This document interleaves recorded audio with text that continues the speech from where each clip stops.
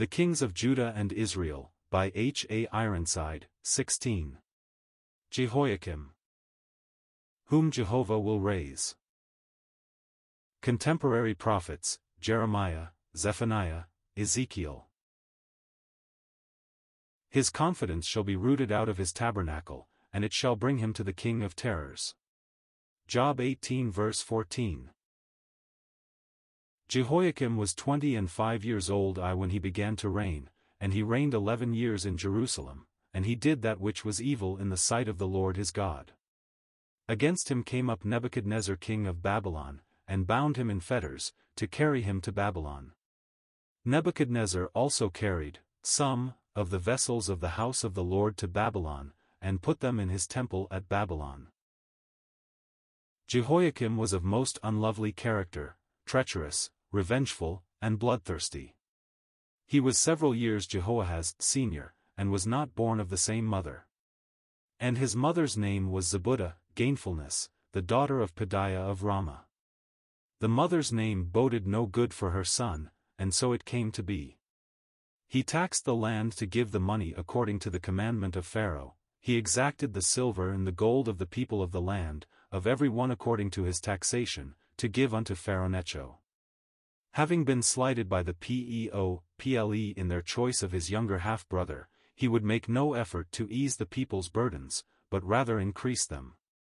He was in no way under obligations to them, and having behind him the power of Egypt, he had little to fear from them. See 2 Kings 23 verses 34 and 35. His wickedness is depicted figuratively in Ezekiel 19 verses 5 to 7. He too, like his deposed predecessor, became a young lion, and learned to catch the prey, and devoured men. And he knew their desolate palaces, and he laid waste their cities, and the land was desolate, and the fullness thereof, by the noise of his roaring. His violence and rapacity are graphically represented here. In the 5th year of his reign a fast was proclaimed among his subjects. The king seems to have had no part in it, and Baruch, Jeremiah's assistant, read in the ears of all the people the message of God to them from a book. Ready tools informed the king of what was being done, and he ordered the book brought and read before him. Now the king sat in the winter house in the 9th month, and there was a fire on the hearth burning before him. And it came to pass, that when Jehudi had read 3 or 4 leaves, he cut it with the penknife, scribe's knife, and cast it into the fire that was on the hearth, until all the roll was consumed in the fire that was on the hearth. Yet they were not afraid, nor rent their garments, neither the king, nor any of his servants that heard all these words. It was an act of daring impiety, especially for a Jew, who was taught to look upon all sacred writing with greatest reverence. But Jehoiakim was fast hardening himself past all feeling, and no qualms of conscience are perceptible over his sacrilegious act. Jeremiah sent him a personal and verbal message, than which king never heard more awful. And thou shalt say to Jehoiakim king of Judah, Thus saith the Lord, Thou hast burned this roll, saying, Why hast thou written therein, saying, The king of Babylon shall certainly come and destroy this land, and shall cause to cease from thence man and beast. Therefore thus saith the Lord of Jehoiakim king of Judah, He shall have none to sit upon the throne of David, and his dead body shall be cast out in the day to the heat, and in the night to the frost. And I will punish him and his seed and his servants for their iniquity. See Jeremiah 36. He also attempted to put Uriah the prophet to death because he prophesied against Jerusalem and the land. The prophet fled to Egypt, whence Jehoiakim sent and fetched him, and slew him with the sword, and cast his dead body into the graves of the common people, his bitter hatred of God and his truth venting itself even on the body of his slaughtered servant, denying it the right of burial among the sepulchres of the prophets. See Jeremiah 26 verses 20 to 24. In just retribution God repaid him in kind for his murder and insult.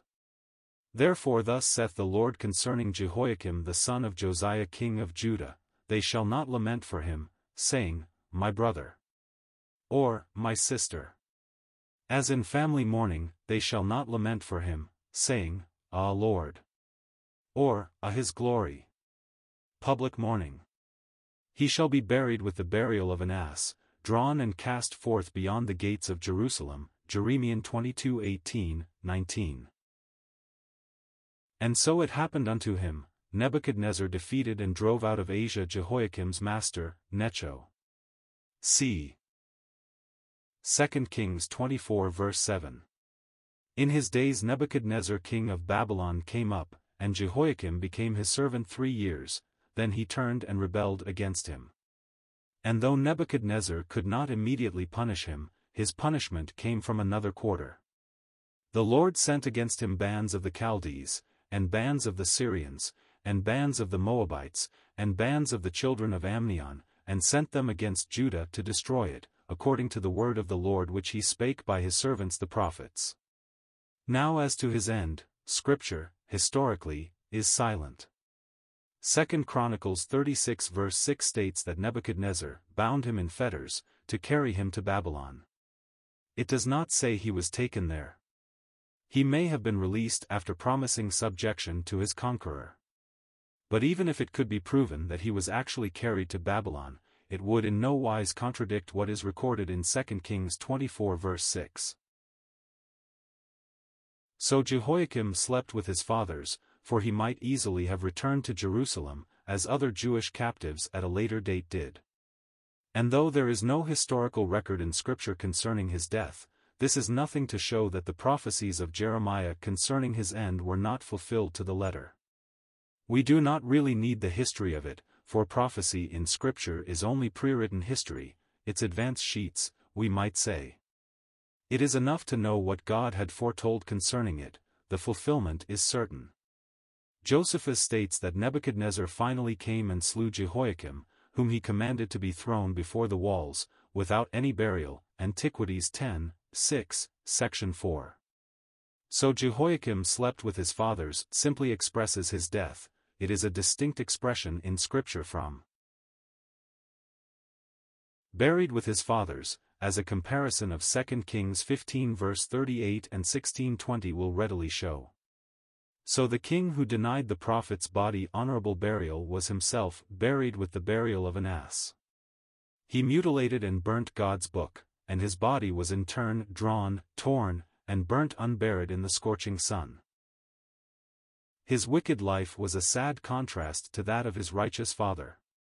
Did not thy father eat and drink, lived plainly, and do justice and judgment, and then it was well with him? Asked Jeremiah.